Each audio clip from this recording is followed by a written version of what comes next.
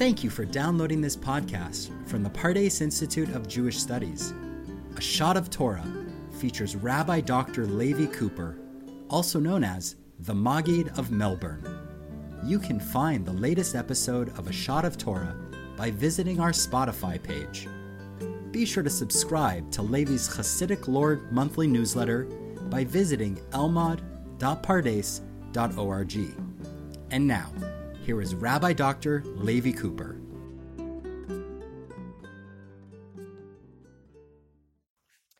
This is Levi Cooper coming to you from Pardes in Yerushalayim.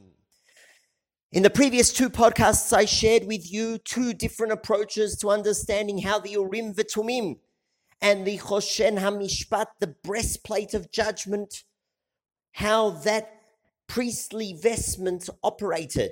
We saw Kasuta's approach, that it gave answers to yes-no questions.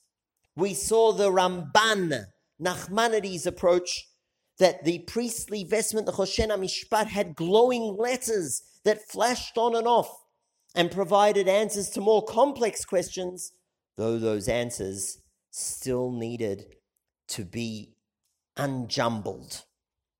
It's now time for a third approach. And this third approach appears in the writings of Maimonides, the Rambam, who was born in 1138 and died in the year 1204. And the Rambam, in a fascinating passage, describes how the Hoshen HaMishpat used to work.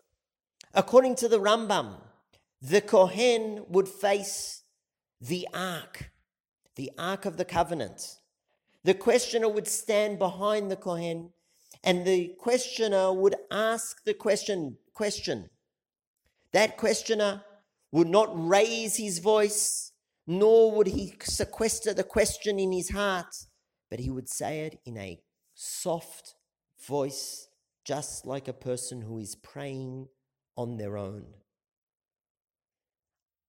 After that person asked the question, the Holy Spirit would envelop the Kohen, who would then look at the breastplate of judgment and see in a prophetic vision the answer flash before him. I think this is a fascinating passage from the Rambam, where he is describing what we perhaps would term a mystical experience, where the Kohen would see the answer before him thanks to a divine spirit that would rest upon him. The advantage of this approach was that it was not connected to specific letters and therefore seems to have been able to give complex answers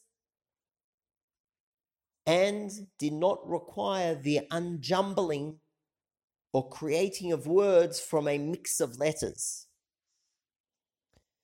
The disadvantage of this approach was that it was only the Kohen HaGadol who had access to the divine answer. And so, my friends, I've shared with you three approaches as to how the Urim V'Tumim and Hoshen HaMishpat operated. These three answers all point in a similar direction. That system was there to give answers to questions. If we turn back to Rabbi Chalfon Moshe HaKohen of Jerba, it's possible when he was expressing a yearning, a desire for the return of the Urim V'Tumim and Hoshen HaMishpat, it's possible that he was expressing a desire for certainty, for answers to questions. And if this is the reading of his desire, his yearning, his longing, then it certainly resonates with me. How many of us wish we had answers to our questions? How many of us ponder and hope for solutions, for certainty? It could very well be that Rabbi Chalfon Moshe HaKohen was praying for a day where we would have a little more certainty in our lives, some answers to the difficult questions that bother us. That's all for now. Until the next time, to the Beit Midrash! Thank you again for downloading this podcast, a production of the Pardes Institute of Jewish Studies. If you liked what you just heard, please give us a 5-star review wherever you listen to A Shot of Torah today. Be sure to go to Spotify and subscribe to A Shot of Torah with Rabbi Dr. Levi Cooper for more episodes. Thanks for listening.